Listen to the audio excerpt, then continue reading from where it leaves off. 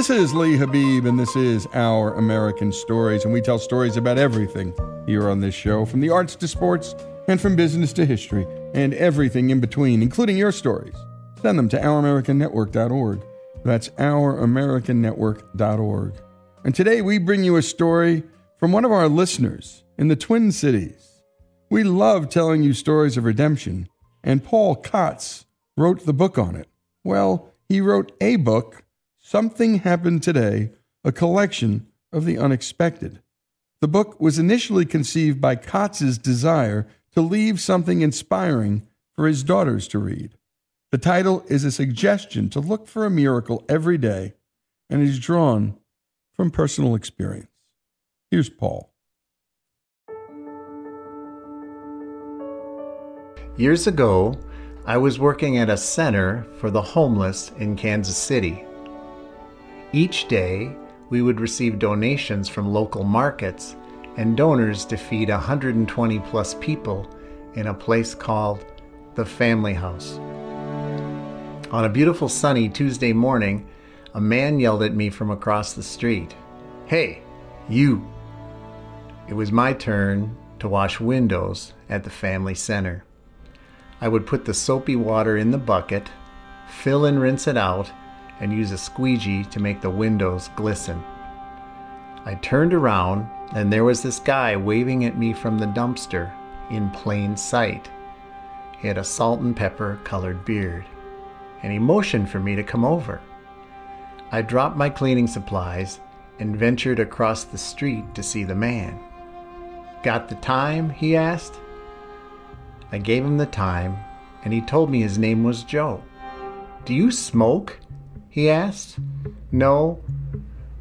I thought back to my dad, who had an air of confidence when he puffed away, many times driving his Thunderbird, convertible top down, and listening to his 50s and 60s music.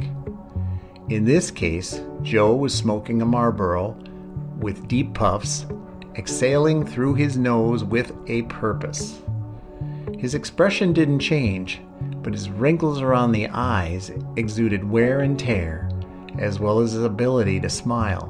"I have to make sure I get my stuff out of here before they throw me away too." He laughed. I realized and fully understood what he was saying. Each Tuesday morning early, the trash compactor would come and hoist the industrial steel dumpster into the air and empty the garbage and refuse from the past week. I thought about what we take for granted in our great country and how this type of life still exists. He went on to let me know a culinary tip too. He mentioned that he could not stand cauliflower. In addition to cleaning assignments at the shelter, we would venture to the downtown markets to catch some of the produce vendors throwing out strawberries, potatoes, onions, that dreaded cauliflower, and heads of lettuce with first signs of spoiling. A Christian brother named Lewis explained to us as workers that 10%, that is, the top of the crate, may be spoiled, but if cleared away, 90% of it is beautiful fruits and vegetables. "We waste a lot of food around here," he told me. Well, store owners and shopkeepers were not always fond of us intercepting the crates before they were tossed in the trash, but many let us know the best times to stop by to pick up the edible food before it made its way there. I noticed in the dumpster he had a rickety blanket, 2 small kid-sized chairs, and a makeshift table. One week, I watched him do it. The restaurant bar would throw empty bottles and trash and fill the dumpster most of the way.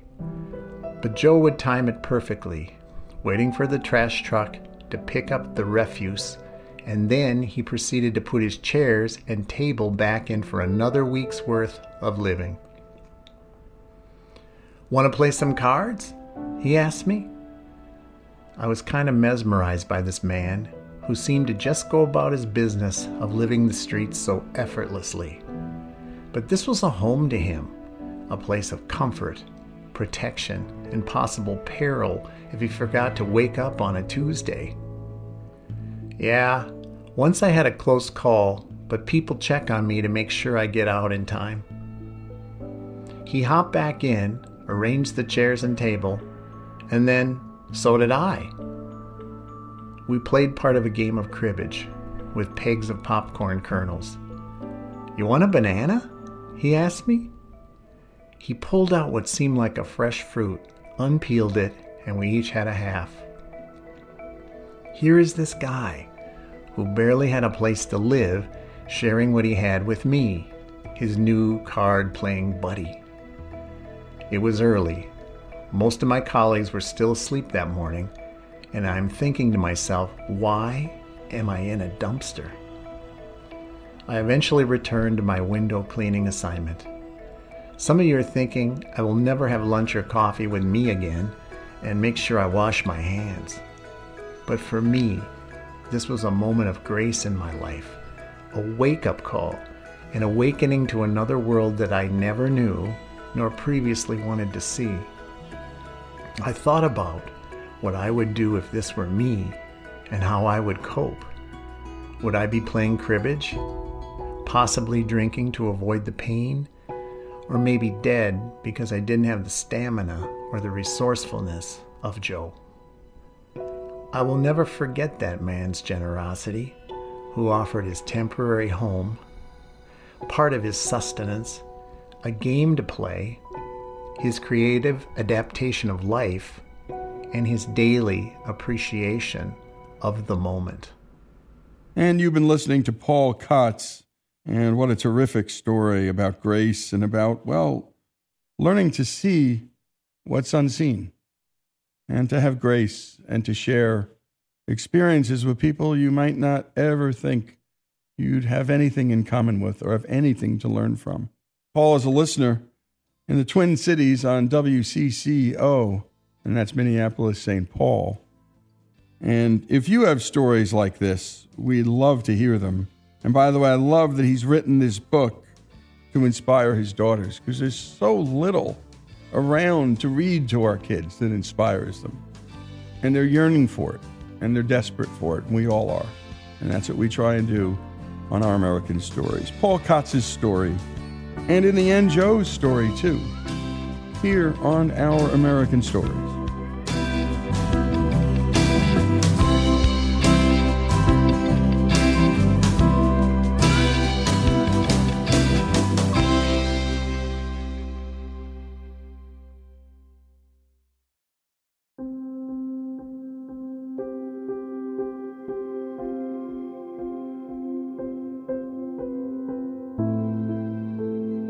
This is Our American Stories, and now we have a story of struggle.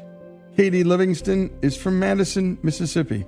She grew up in a large family, and from an early age, she learned about the devastation of cancer. The first big moment in my life that kind of changed the course of my life was in 5th grade. And so when I was in 5th grade, my mom was diagnosed with cancer for the first time.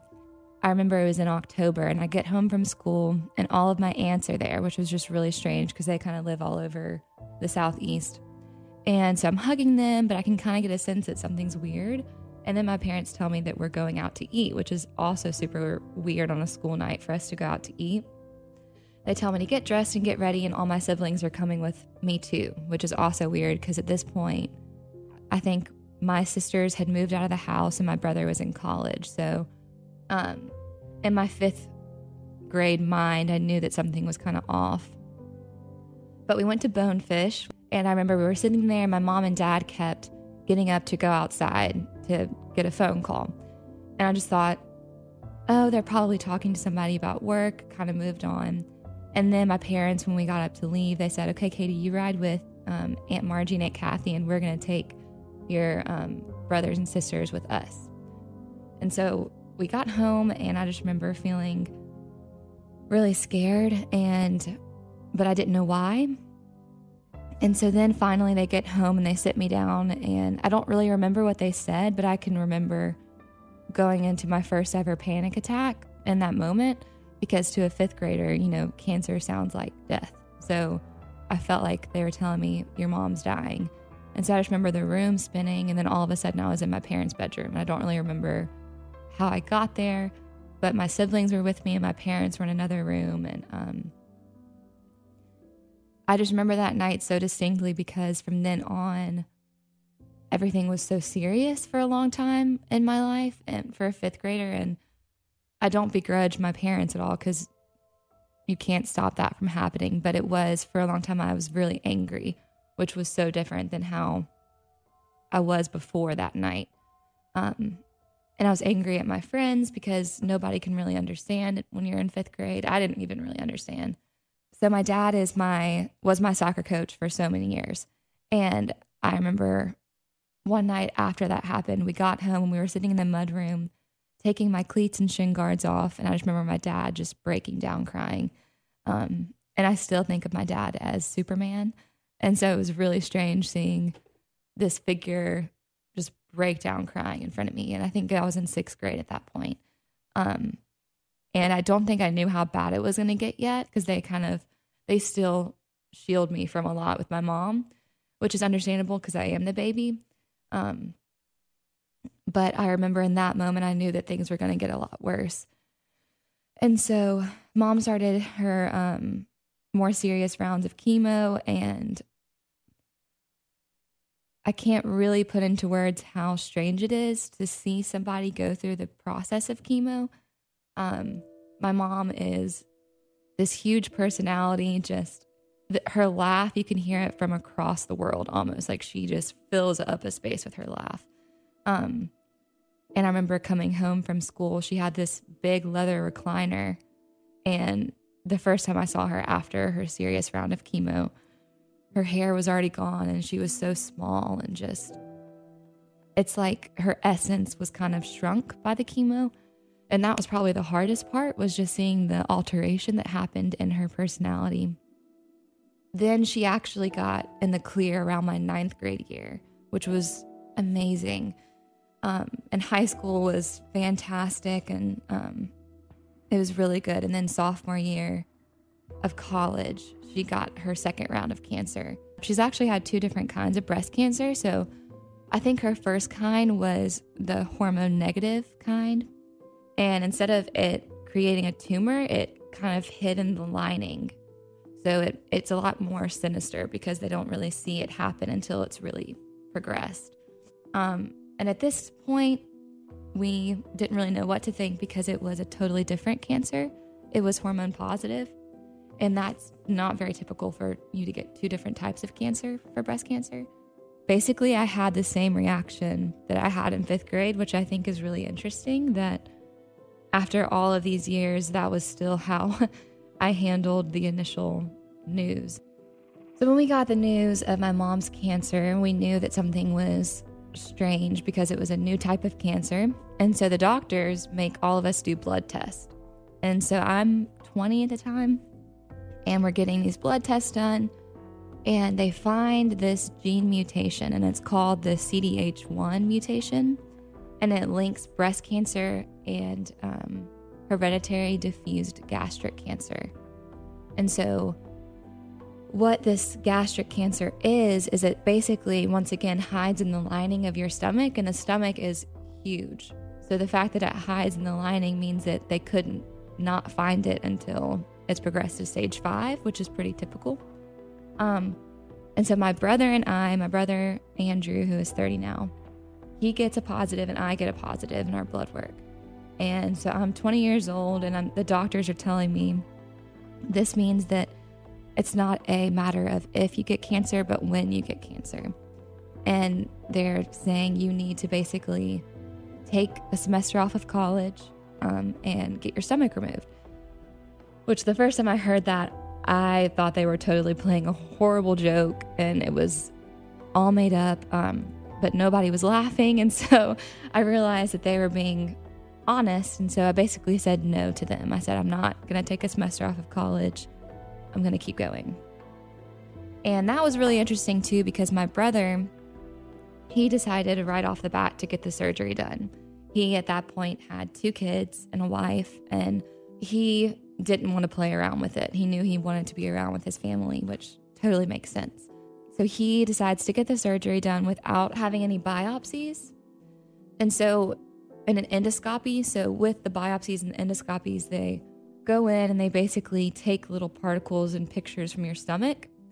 But what they say is you can't really trust them because the stomach is so huge and they're only doing small sections every one biopsy. I started doing biopsies. My doctors are actually at the National Institute of Health in DC. And so I'm flying back and forth from Memphis to DC about every 6 months at this point. And the first biopsy I ever get actually was horrible. They told me that my stomach had a lot of dead ulcers in it, basically, and it looked like a 70-year-old stomach, which was not really good to hear.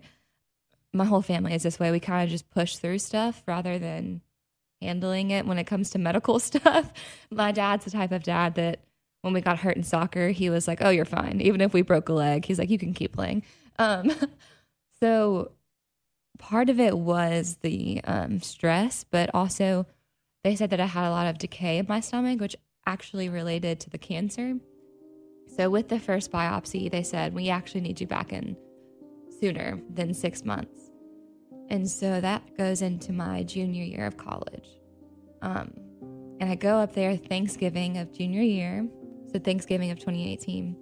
I fly to DC, I do a biopsy, and then the week before finals, I get the call from my doctor, and I was walking back to my house. So I pick up, and I love Dr. Davis, so I'm expecting to have kind of a jocular conversation with him. But the second I hear his voice, I know that something's up. And so I actually turn around and I walk towards Fulton Chapel, and I'm sitting on the steps of Fulton Chapel when he says, Katie, you have cancer. Like, we found some cancer in your stomach. And I remember just pretty immediately breaking down. It was a miracle because I immediately called one of my roommates, and she was actually on the circle. And so she walked back and found me and then walked me to her car. And so we drove around Oxford, and we didn't really talk. She just kind of let me sit and think. Then she told me, you have to call your family. And you're listening to Katie Livingston, and my goodness, what she's had to deal with at this young age. Well, it's more than anyone should have to bear. Not once but twice she had to hear about her mom's diagnosis, and then to learn that there was a hereditary link between her mom's breast cancer and her own cancer of the stomach, and then to discover that indeed it was cancer. Imagine at the age of 20 hearing, Katie, you have cancer. When we come back, we're going to hear more of this story. And by the way, you have your own stories of overcoming tough medical diagnoses, how families coped with them. Send them to ouramericannetwork.org. That's ouramericannetwork.org. These are some of our favorite stories because they teach us a lot. And, well, by sharing, we heal. When we come back, more of Katie Livingston's story right here from our home state of Mississippi. This is Our American Stories.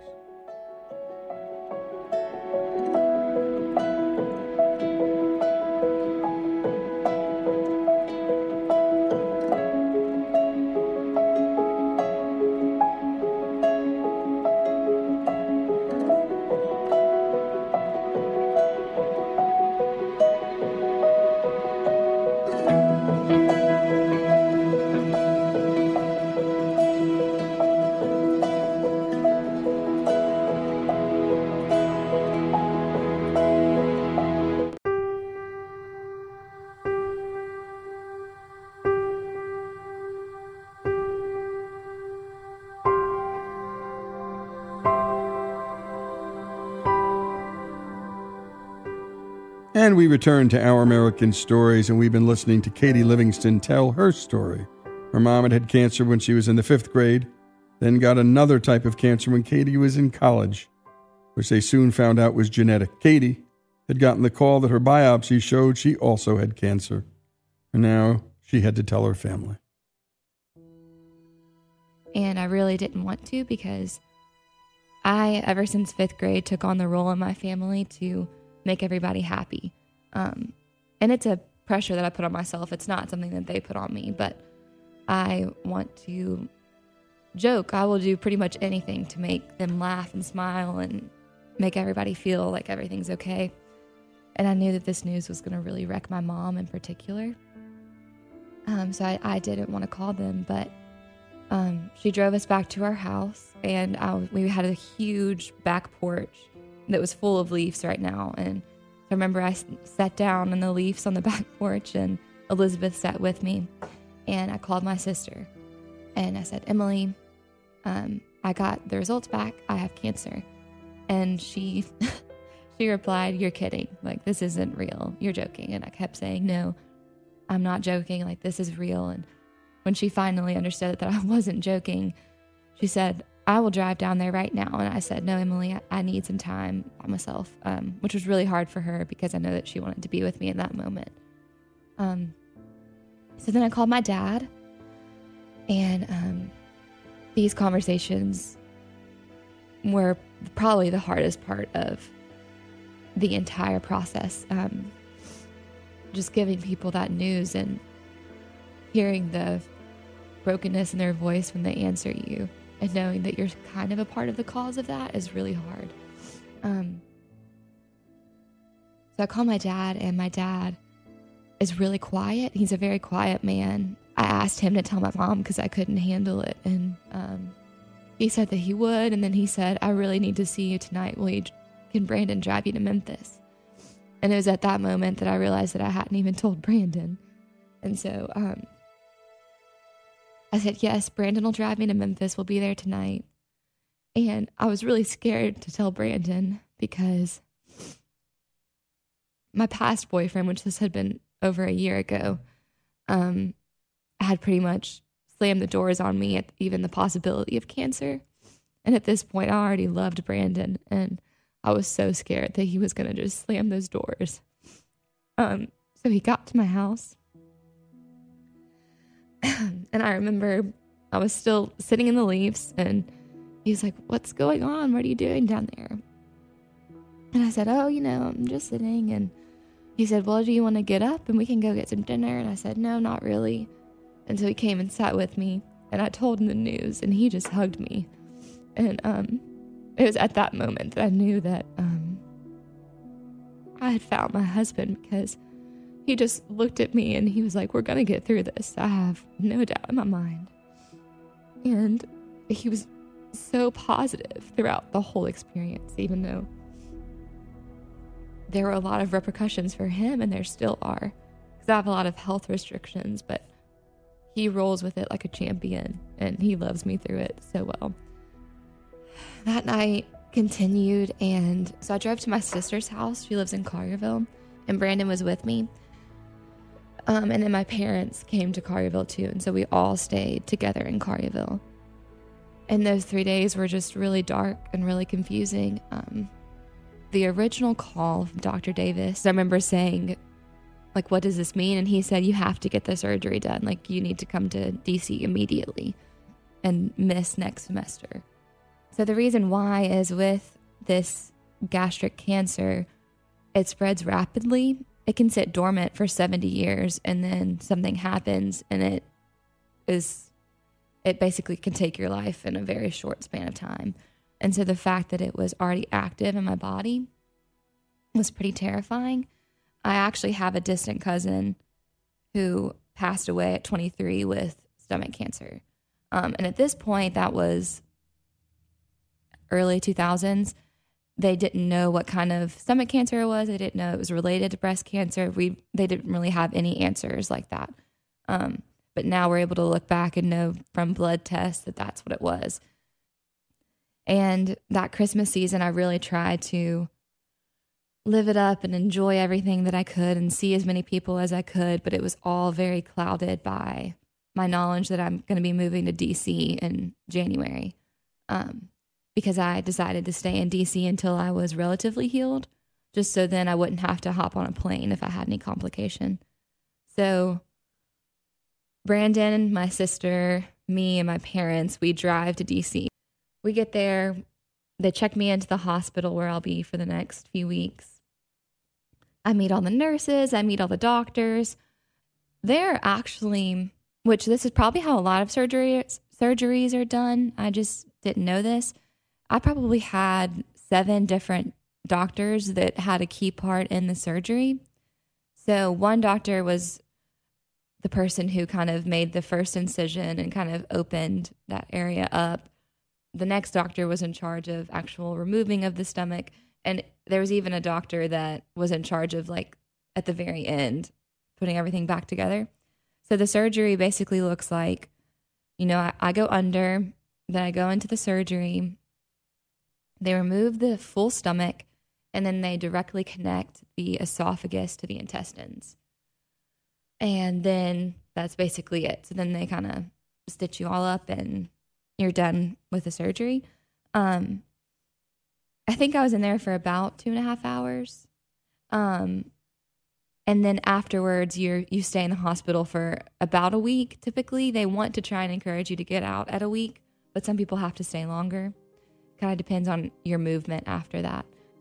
Right after my surgery, I actually had an epidural for my medicine, and so they gave me this pump that hung over my shoulder, and I could press the pump if I needed more medicine. And so right after the surgery, I kept telling the doctors, I think I need a little bit more of this pain medicine. And so they gave me more and more.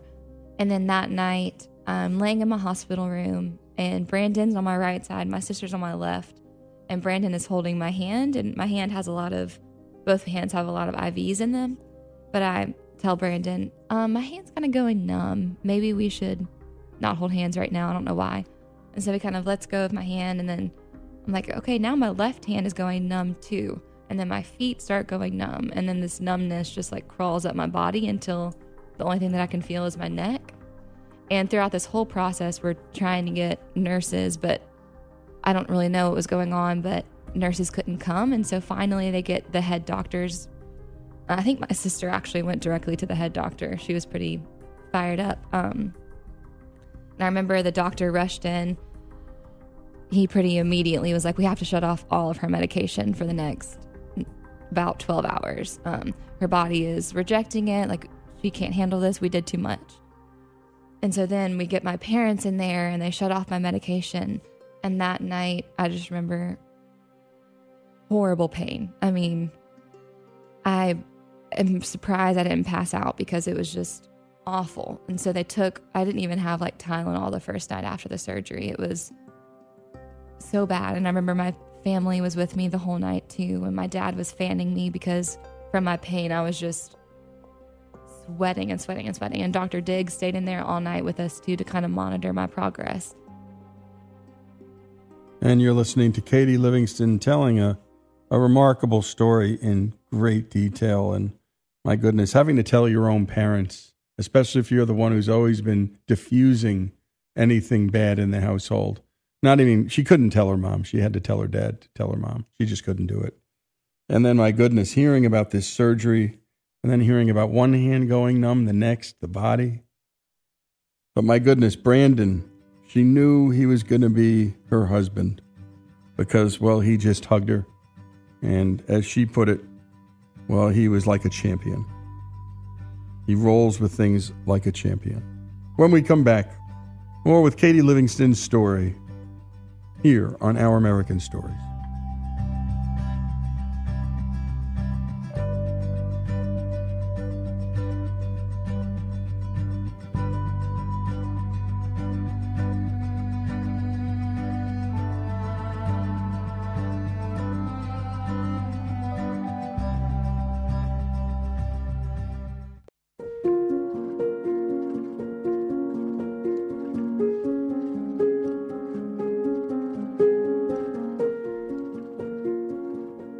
And we return to Our American Stories and the last part of our story with Katie Livingston.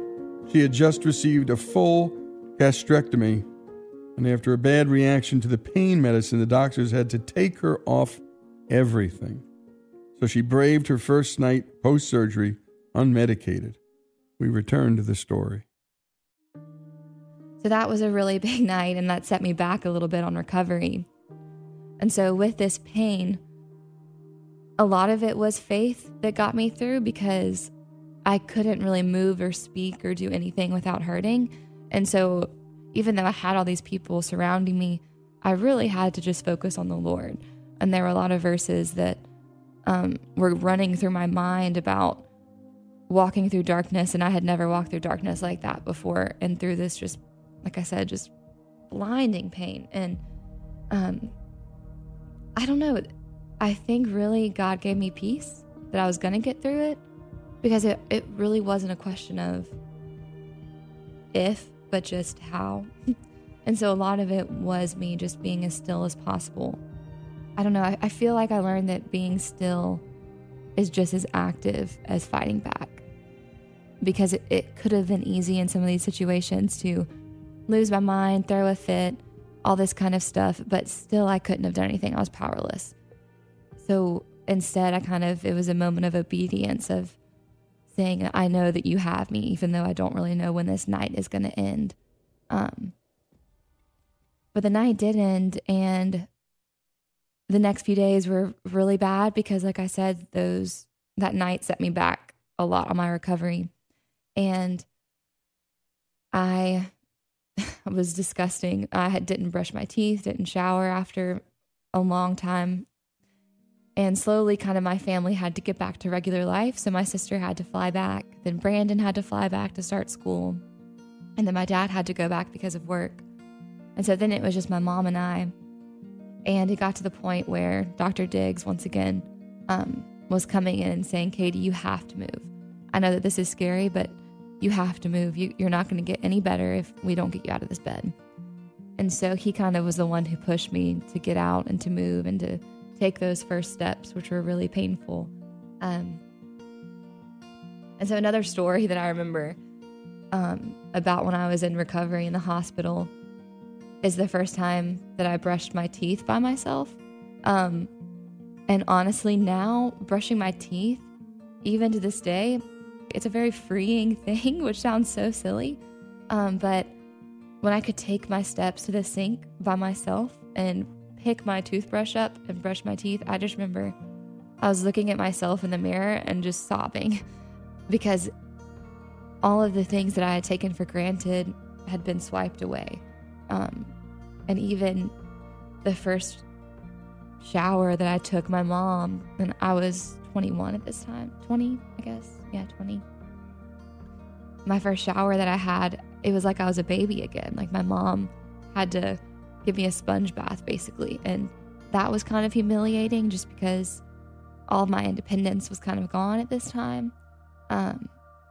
And I felt bad for my mom because my scar was horrendous. And so she was also having to deal with that. And so, yeah, in the hospital, I started slowly getting some independence back. And then we moved into an apartment in DC, and that was really fun. Well, as fun as it could be. But I was able to have visitors. So I expected the pain. I expected the physical struggle that the surgery was going to be. But my brother and I have both said that we did not expect the emotional, mental, and spiritual pain that came with it. And it was really interesting hearing my brother talk about this too, because I'm already a pretty emotional person. My brother is not so much. But it's been so cool to bond with him over this experience. And I remember when I was having a really bad, about month 3 is when kind of depression set in. Which part of it was chemical and part of it was nutrition, but then it was also just you feel so isolated because everybody around you is living their normal life, and all of a sudden your however many years you've lived on earth has been flipped upside on its head, you know. So I remember calling him when I had just one of my worst emotional breakdowns, and he was able to so much understand everything that I was saying that I was able to compartmentalize and say, okay, this is kind of normal. Like I feel insane, but this is normal. Yeah, so the emotional side of going through this experience has given me a lot of empathy, I feel like, for people, especially for my mom, who have had to live through having cancer. Because one, you feel like such a burden on people that you love. And that's really hard because one of the biggest things you need is love. You need support, you need community, but you also don't want to feel like you're burdening people. And that's just this really weird dichotomy of, I want a hug, but I don't want a sympathy hug, if that makes sense. But you can get into this mindset of creating everybody's actions as just being out of pity. but they're not. That's just something that you're doing mentally.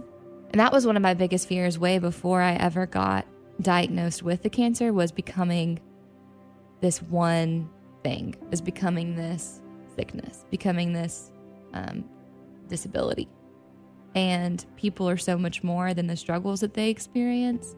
Yes, like I am completely changed by that experience, but I am still a teacher. I'm still a coffee lover. I still love music. I still really enjoy playing games. And I think for the longest time, my depression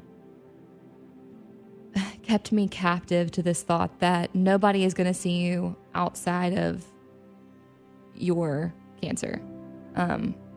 All of your old friends, they're only going to see you as having cancer, kind of this mentality, which can be really dangerous, because then when people try to contact you, you throw up these walls. You're like, oh, I'm busy, or I'm really tired, or no, I can't do that, blah, blah, blah, give a reason.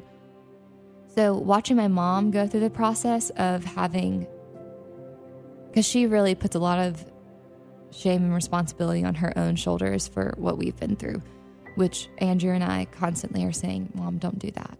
This is not from you. This is generations back, I actually have talked to my brother about this because he has 3 children now. And, we have a lot of hope because of the work that NIH and other hospitals are doing on this.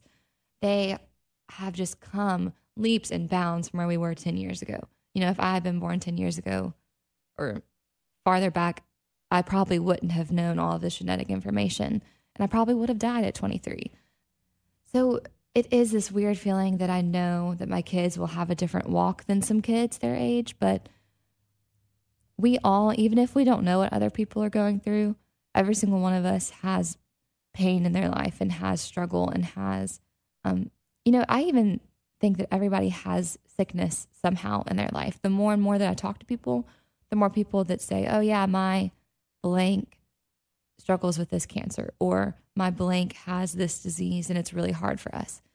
And so, I don't know, I have this weird peace about it now with my kids, which was not the matter 2 years ago when I first went through the surgery. Brandon, the first time, kind of rewinding back, when I got the blood test back that was saying that you are positive, so this means that it's a matter of when you get cancer, not if.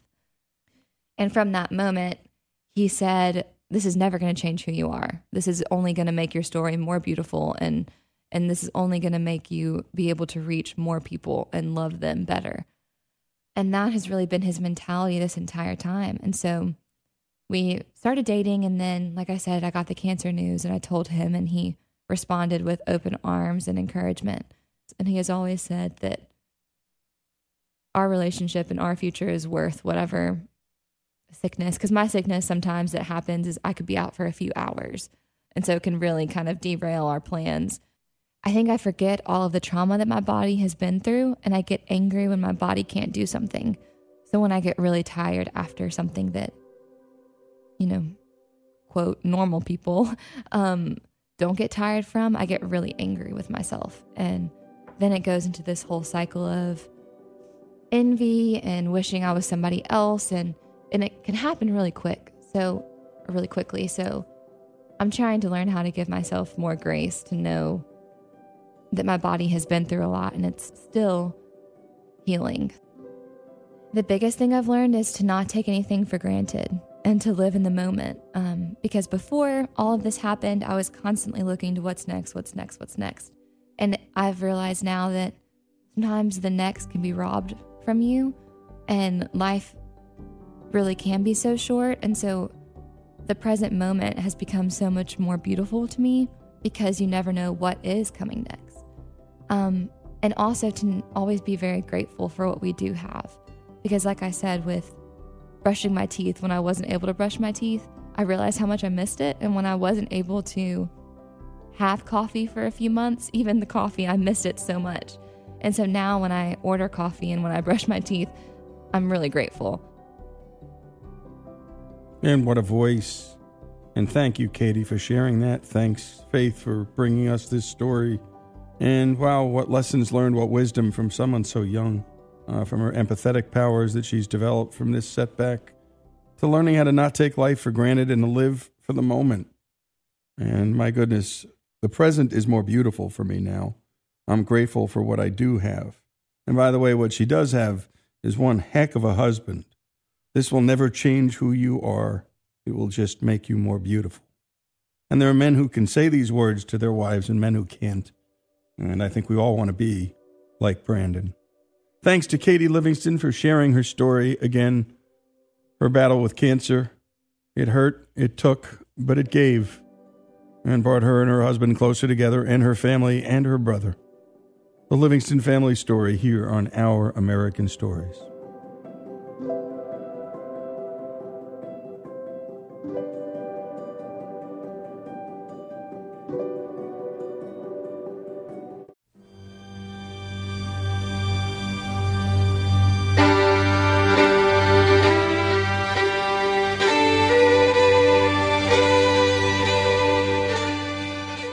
This is Our American Stories. And just decades following the signing of the U.S. Constitution in 1787, trailblazers called mountain men headed west. These adventurers gave rise to new American heroes, and new enemies too.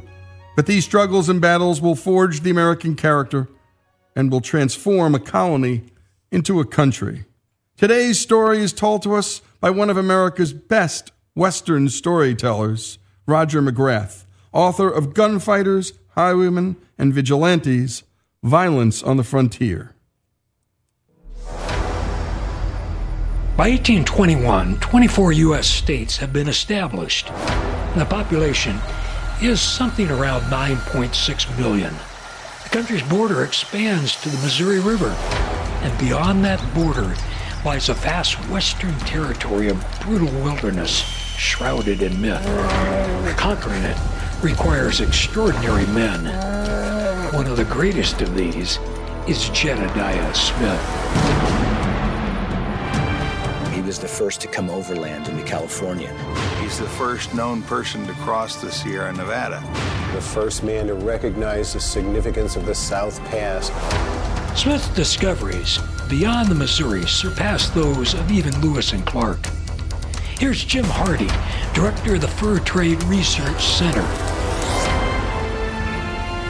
Without men like Jedediah Smith, and particularly his trails, we wouldn't have had an Oregon Trail. We wouldn't have had a gold rush because the routes to California and Oregon wouldn't be there yet. Smith embodies the character of America: frontier grit, rugged individualism, survival.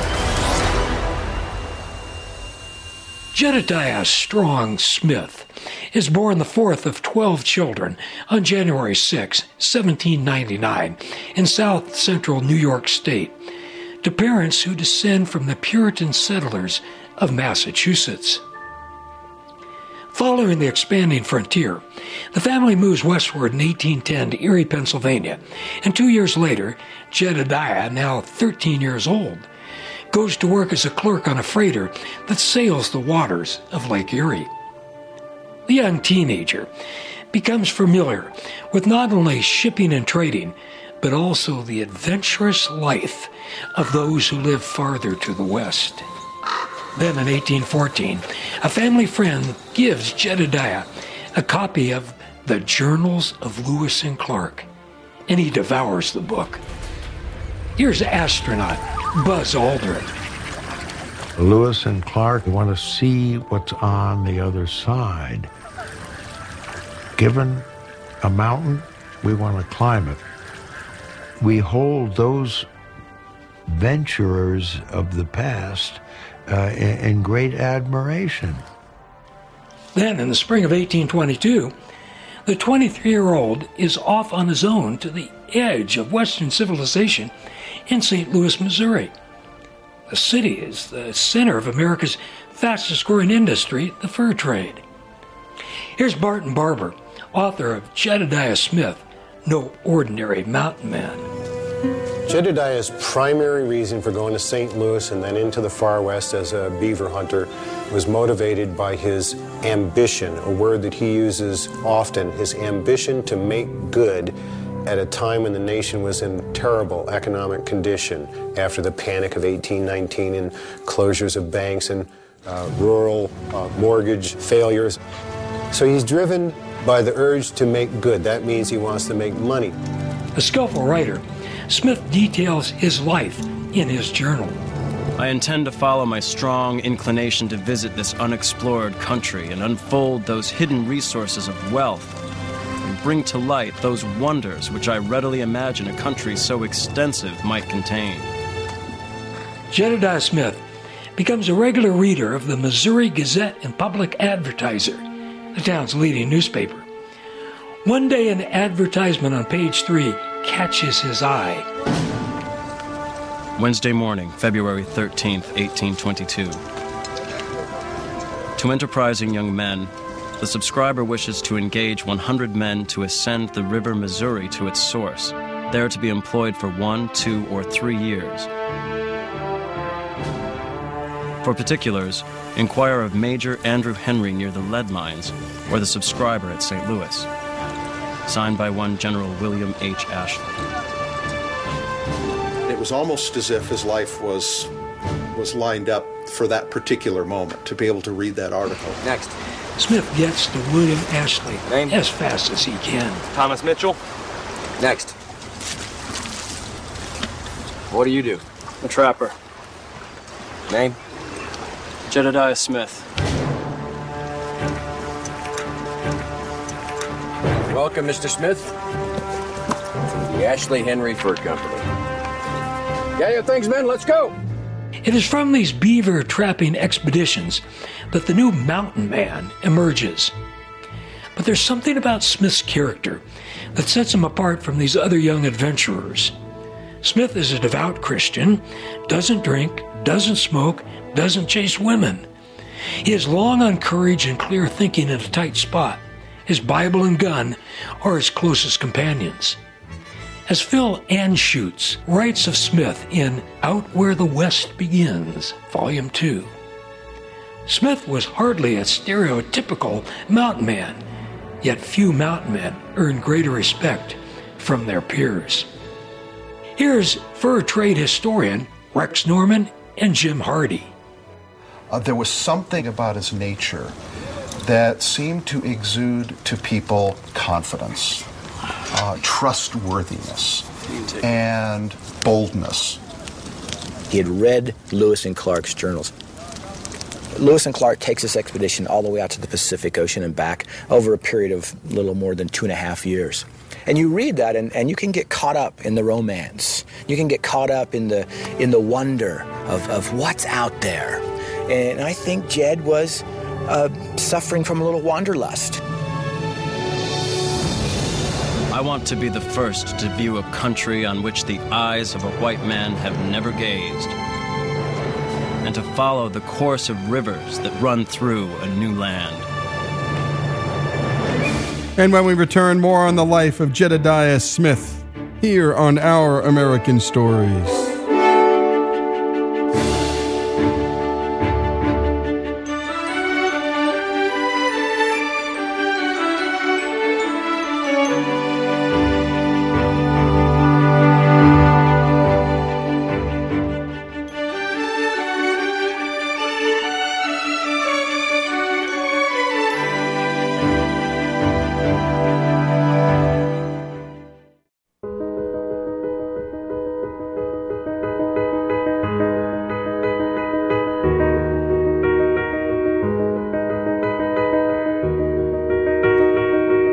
And we return to the life of Jedediah Smith. This is Our American Stories. In that last segment, you heard about 3 words that described him: confidence, trustworthiness, and boldness. And now let's pick up where we left off with the 23-year-old Jedediah Smith joining the beaver trapping expedition of 1822. The Ashley Henry expedition ascends the Missouri River in 2 keel boats during the spring of 1822. For 22 weeks, the men travel nearly 1,400 miles, covering some 5 to 20 miles a day. When spring arrives in 1823, The 24-year-old Jedediah Smith has spent his first winter trapping beaver at the Muscle Shell River in central Montana. But the pelts come with a price. The local Indians have stolen almost all of the mountain men's horses. Oh, Jed, we can't afford to lose any more horses. Because of this, Andrew Henry looked for someone to carry a message to William Ashley, asking him to buy horses from the Arikara Indians at their village on the Missouri River. I'll go. It'd be dangerous traveling all by yourself. Here's historian Mike Moore. To me, Jedediah is the epitome of a man's man in the West. He's mentally and physically tough. He's brave. He doesn't say, I cannot do that. He just says, let's go. They soon reached the Arikara Indian village near present-day Mobridge, South Dakota. Ashley approaches the village cautiously with some 40 men to negotiate with Chief Gray Eyes, Tobacco, who met Lewis and Clark in 1806 and earned a reputation as an iron-willed negotiator. we need horses, but many blankets, many other things to trade for. Smith is left in command of the shore party, positioned on the sandbar. Ashley manages to conclude a deal, trading kettles, blankets, knives, and supplies of all kinds for horses. All seems fine. The Arikara deliver the horses to the sandbar, but before Ashley's men can swim them to the opposite bank of the Missouri, a violent storm sweeps down upon them. The shore party now has to remain with the horses on the sandbar overnight. This gives the Arikara plenty of time to think about the situation. There are 600 or 700 Arikara warriors and a mere 40 Ashley men down below on the sandbar. Why not annihilate them and capture the keelboats with all the cargo and weapons aboard? At the break of day, on June 2nd, 1823, Smith and the others on the sandbar hear the crack of rifles and lead balls begin ripping into their position. Horses start toppling over, and men dive behind them for cover. Within minutes, most of the horses and several of the men are dead.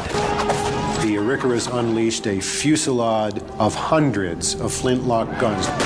Arikara archers were also launching clouds of arrows as best they could. With this massed firepower, these guys on the exposed sandbar were in deep, deep trouble. By the 2s and 3s, men dive into the river and are swept downstream. Smith makes it into the river unscathed, and later is hauled aboard a keelboat. So as Jed's leaving, he's looking at a beach that's strewn with the bodies of a dozen or so of his comrades, and all these dead horses they had just traded for, and there's nothing that he can do.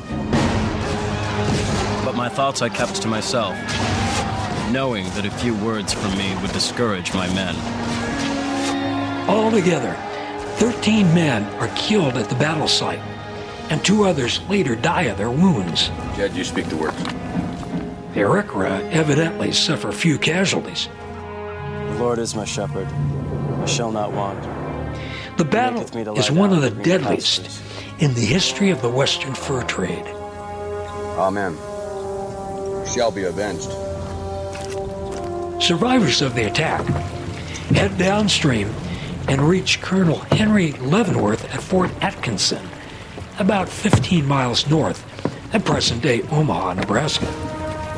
Leavenworth organizes what one fur trader called the Missouri Legion, some 350 soldiers, another 75 or 80 mountain men and trappers, and then Sioux warriors who saw a great opportunity here to have Uncle Sam help destroy their inveterate enemies, the Arikara.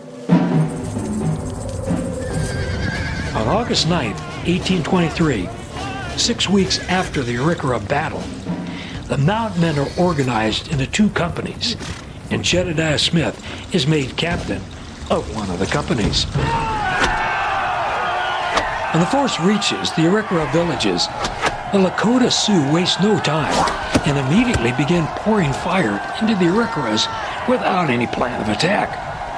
Here's historian of the American Indian, Jimmy Chasteen. They didn't wait on Leavenworth and his troops. They came to fight, and they fought. They went right up to the defenses of the Arikara, and they got right into the thick of the action. Jedediah Smith and Colonel Leavenworth's forces have no choice but to join in. 50 Arikara are dead, and the Sioux managed to kill Chief Gray Eyes. The Missouri Legion suffers no losses. The Arikara signal they want to parley. Ceasefire! Ceasefire!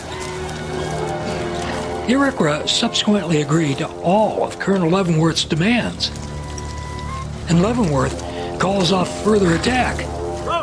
The Lakota Sioux are outraged.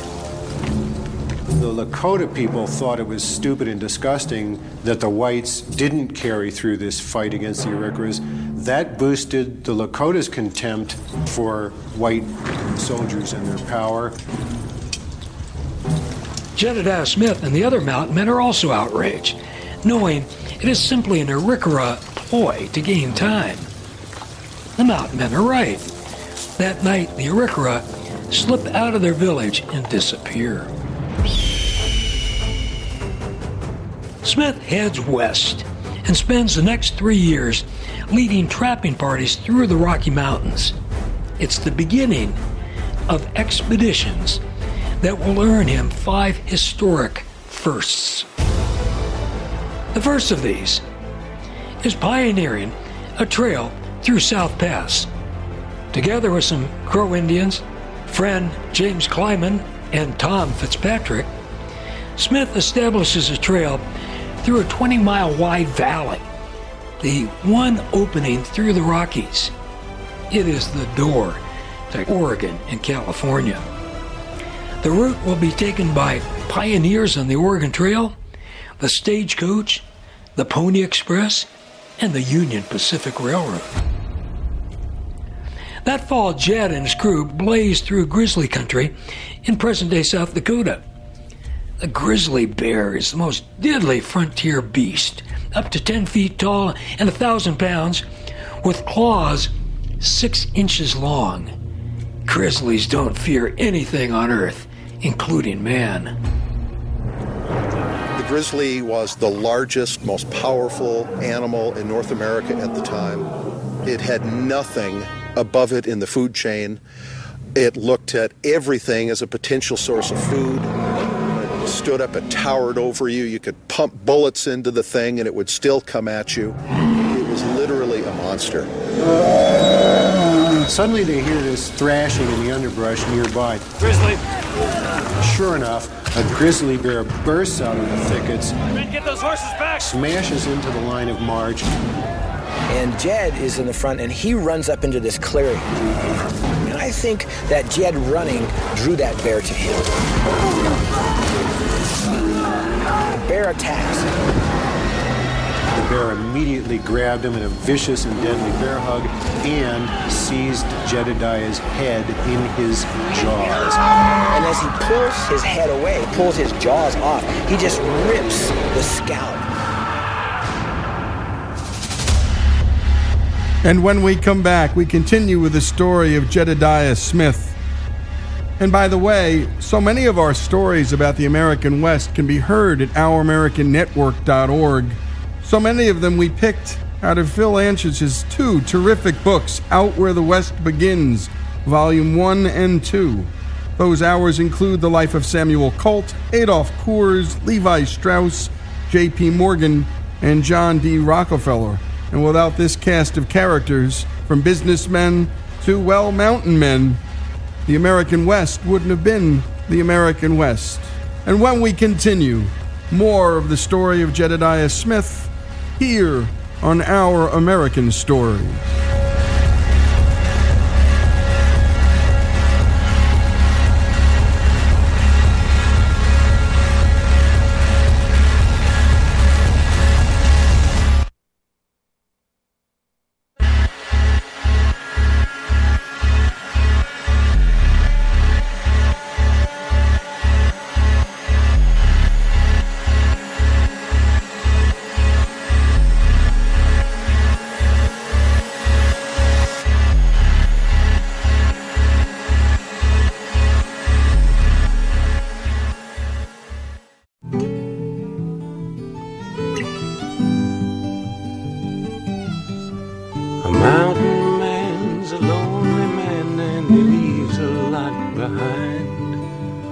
ought to have been different, but you oftentimes will find that the story doesn't always go the way you had in mind.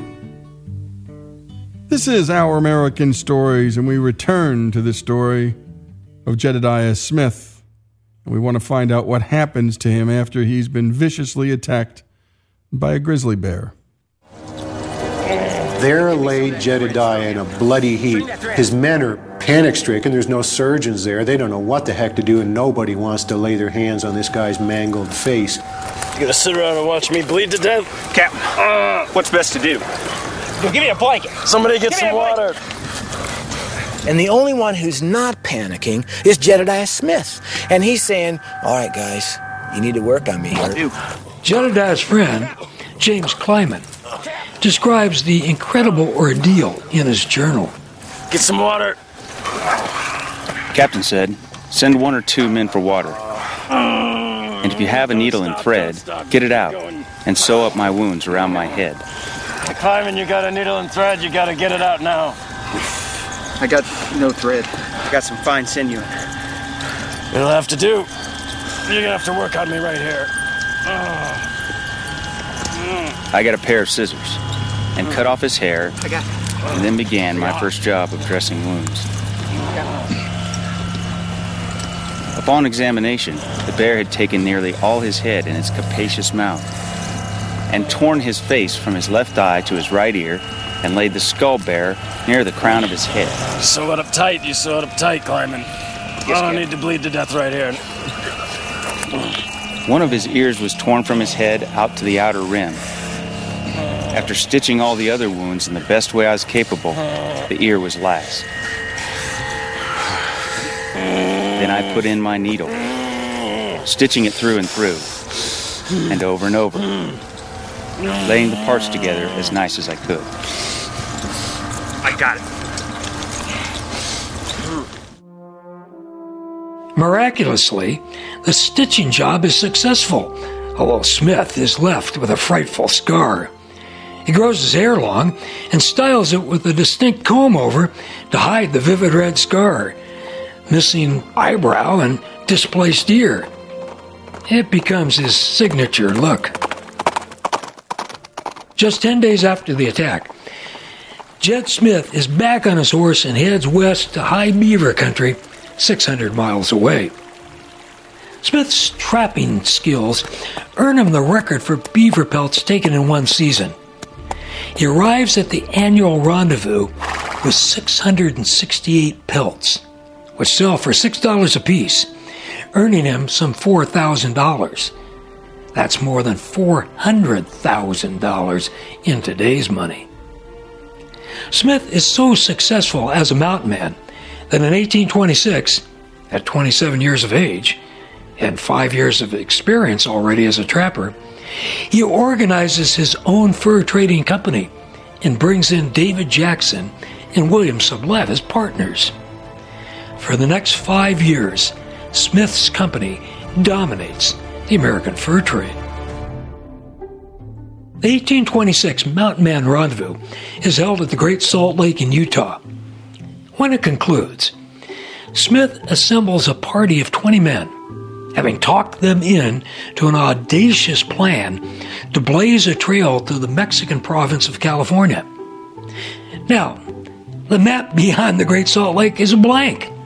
The Indians are unable to help. They can't answer Smith's questions about this unmapped region.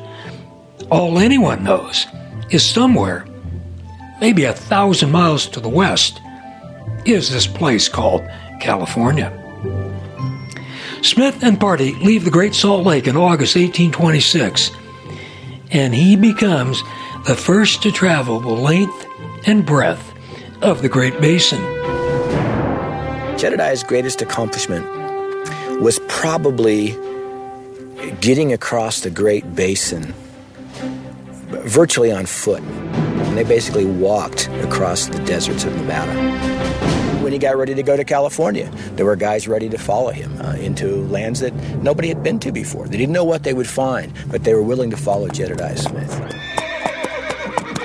They travel southwest, And by November, after a little more than 3 months on the trail, Smith and his party reached Mission San Gabriel, some 10 miles east of the small pueblo of Los Angeles. Today, a city of 4.5 million people, Los Angeles then had but 1,500 residents. Jed Smith and his men are the first Americans to cross overland to California. Most of the route of Smith's expedition is followed today by Interstate 15.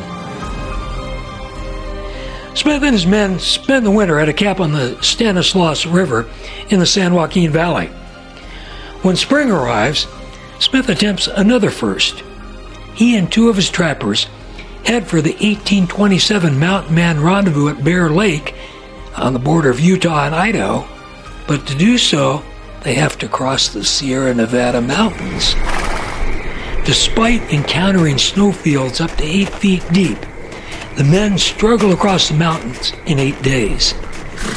Theirs is the first recorded crossing of the rugged mountain range. And ironically for Americans, the direction of travel in this first recorded crossing of the Sierra Nevada is from west to east. When Smith and the 2 others arrive at the rendezvous early in July 1827, cheers erupt and a small cannon is fired in salute. The mountain man had given up Smith and his party for dead.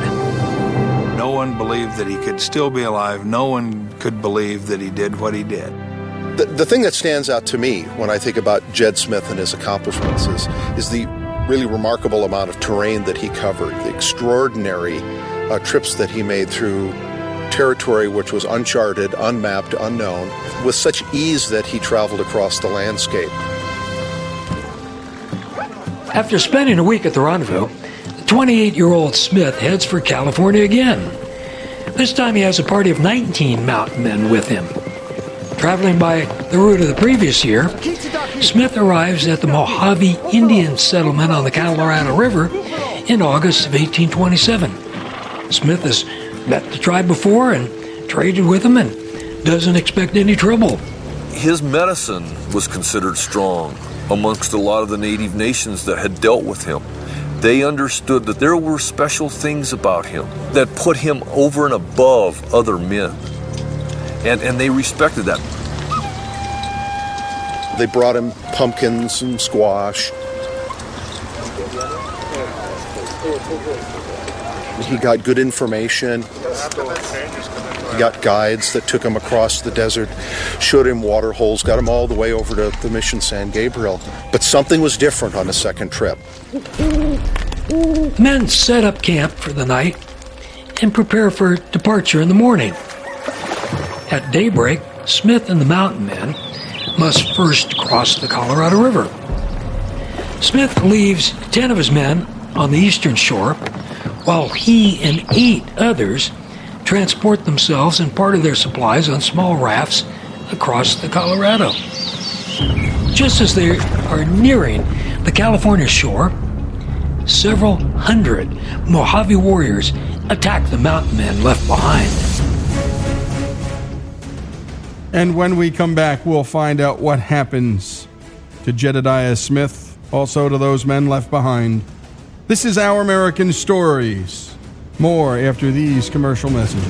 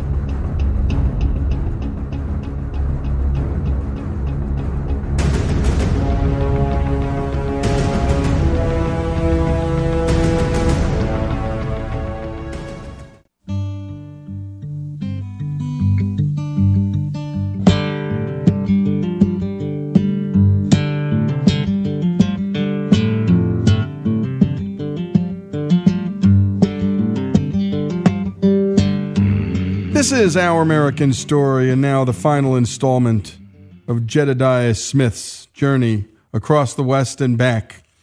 Let's pick up where we last left off. Just as they are nearing the California shore, several hundred Mojave warriors attack the mountain men left behind. They look back on the bank, and all of a sudden these 8 or 10 guys that are with the party that are still there are just surrounded by Mojaves. This incredible shout goes up. They're looking back at their party, and they're just being annihilated. They're being clubbed and beaten, and spears, knives, tomahawks right before their eyes. They're being killed. Here's Smith looking through the willows, seeing his men being slaughtered. Total surprise, total shock. You can only imagine what might have been going through his head at that particular time. I thought it most prudent to go to the bank of the river and select the spot on which we might sell our lives at the dearest rate. They fall back into this little grove of trees. They begin to ford up. They use their knives to chop down some smaller branches and make them like spears. They tie their knives onto the end of the spears, and they pile up some logs to make sort of a fort there. Some of the men asked if I thought we would be able to defend ourselves. I told them I thought we would, but that was not my opinion. Thus, poorly prepared, we waited the approach of our unmerciful enemies. On one side, the river prevented them from approaching us, but in every other direction, the Indians were closing in upon us. All right, my 2 best shots. I need you to take your aim and fire, but do not fire until you know you're going to make a kill. As the Mojaves approach, Jed has his 2 best marksmen shoot and kill 2 of the Mojaves. That was just enough to make the Mojaves think twice about attacking. All right, hold your fire. We were released from the apprehension of immediate death. At nightfall, Smith and the survivors, many of them wounded, slip westward into the desert. He then blazes a trail through the mountains and forests of Northern California to the Pacific coast, and then up the coast into Oregon. Smith's trailblazing takes him through the coast redwoods, and the mountain men gaze upon the tallest trees on earth, some of them nearly 400 feet high. The area today is Jedediah Smith Redwood State Park. Once in Oregon, now mid-July 1828, Smith leads his men up the coast to the Umpqua River, and then up the river a short distance to a large village of Kilowattset Indians, part of the Umpqua tribe. The Kilowattset seem friendly and gladly trade with the mountain men. Good. Great. While his men trade with the Indians, the Kilowattset guide helps Smith scout the area ahead for the best route to Fort Vancouver. Upon returning to the village, though, Smith senses something's wrong. He stealthily creeps closer and sees the Kilowattset have killed, scalped, and mutilated his men. The Kilowattets used axes, knives, and whatever came to hand to murder these Americans as quickly as they possibly could. Well, Smith could do nothing but creep back up the trail and begin what became a 3-week, 200-mile journey north to Fort Vancouver, the great Hudson Bay Company post, located on the north bank of the Columbia River in today's state of Washington. He's the first individual known to have gone from California to the Columbia River. So he explored the west coast of the United States. Smith remains in the Oregon country, trading and trapping until March 1829. The 7 years of incomprehensibly hard living has taken a toll on both his physical and spiritual being. Here's Jedediah Smith scholar James Auld. He does write a letter home, the famous letter on Christmas Eve, 1829. And he really pours his heart out, and he really lets it all go about how much he misses his spiritual life and how much he wants people to pray for him out here. And here's a chance for him to let loose and get personal, knowing that this letter is going to be read by his family. In August 1827, 10 men who were in company with me lost their lives by the Indians on the Colorado River. In July 1828, 15 men with me lost their lives by the Umpqua Indians. Many others have lost their lives in different parts of the country. We have many dangers to face and many difficulties to encounter. With respect to my spiritual welfare, I durst hardly speak. I find myself one of the most ungrateful, unthankful creatures imaginable. I have need of your prayers. During his stay, Smith gains an intimate knowledge of the Oregon Country and notes there are almost no British settled there. Earlier, Smith saw that Mexican control of California is tenuous, and the population of Mexicans is no more than 7,000 or 8,000. Moreover, almost none of them have settled north of San Francisco Bay or in the interior valleys. Both the Oregon Country and California are ripe for the taking. Smith feels it's his duty as an American to make his observations known to officials in Washington, in particular, Secretary of War John Eaton. Smith sends a long, detailed letter to Secretary Eaton that reveals not only Smith's writing skills and command of the language, but also his comprehensive understanding of geopolitical strategy. Smith also sends precise descriptions of his trailblazing and copies of his maps. In effect, Smith becomes an explorer and strategist for the U.S. government. Yet Smith is a buckskin-clad mountain man, and he continues to lead trapping parties until August 1830, when he retires to St. Louis. Smith has made and saved enough money to live comfortably as a gentleman. At just 31 years of age, he is the most experienced man in the West. Time to call it quits. He made a vast amount of money in a very short period of time, and by the time he was 31 years old, he had probably the equivalent of $500,000 in today's money, which was a fantastic amount for then, and it's no chump change for today.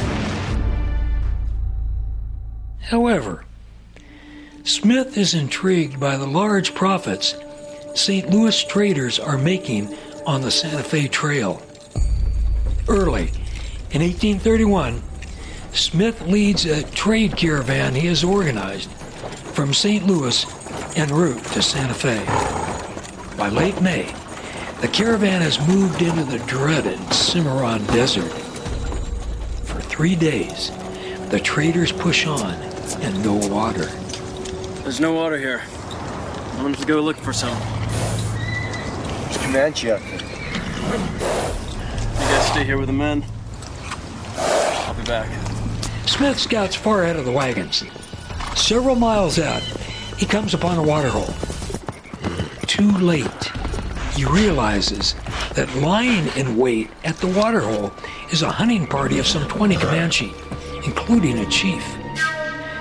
They're waiting for buffalo, but Smith will do just fine. Smith knows that a bold approach is now his only hope, and he rides directly up to the Comanche. He tries to communicate with them in the sign language of the plains, but they ignore his peaceful gestures and begin to circle to his rear. Suddenly, Smith's nervous horse wheels about, exposing Smith's back to the Comanche. Instantly, Comanche fire and a musket ball rips into Smith. He gasps at the impact, but is able to turn his horse about and lets his rifle roar. Smith's single shot drills the Comanche chief in the chest, and he drops to the ground dead. Smith kills 2 more Comanche with his pistols before other Comanches close in. They thrust their long lances and repeatedly stab Smith.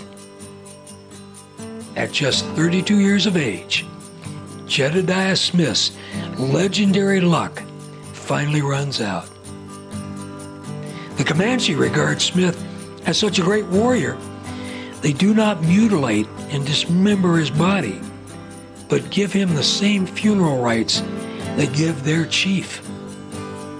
Jed Smith has passed from life into history at a waterhole in the Cimarron Desert.